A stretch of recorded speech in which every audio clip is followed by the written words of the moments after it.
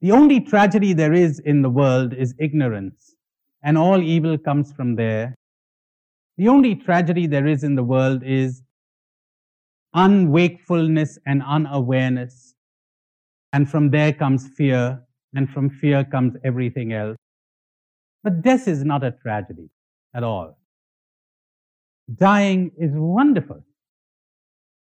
But it's only horrible to people who have never understood life. It's only when you're afraid of life that you fear death.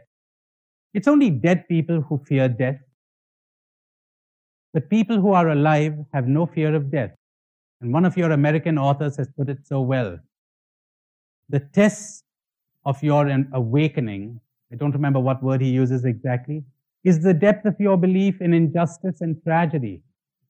What is the end of the world for a caterpillar is a butterfly for the master. Death is resurrection. But we're not talking about something that will happen, but is happening right now. If you would die to the past, if you would die to every minute, the person who is fully alive is the person who is full of death.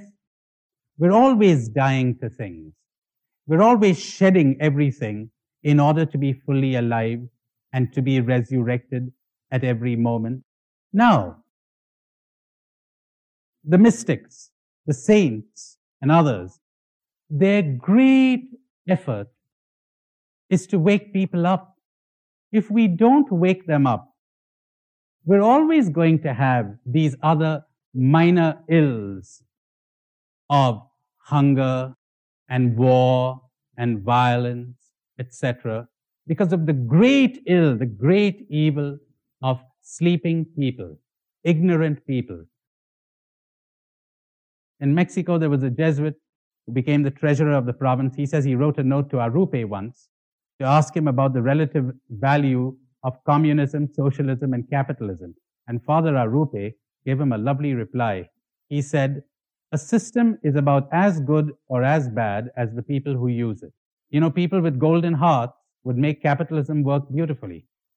Don't ask the world to change. You change first.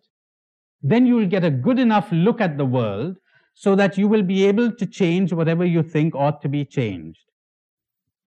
First, take the plank out of your own eye.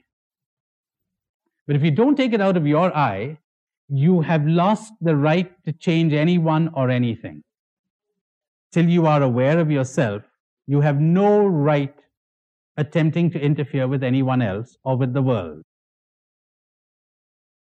The danger of attempting to change others and to change things, if you yourself are not aware, is that you may be changing things for your own convenience, your own pride, your own dogmatic convictions and beliefs, or just to relieve your negative feelings.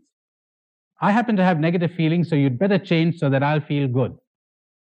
First, cope with your negative feelings, so that when you move out to change others, you're coming from love.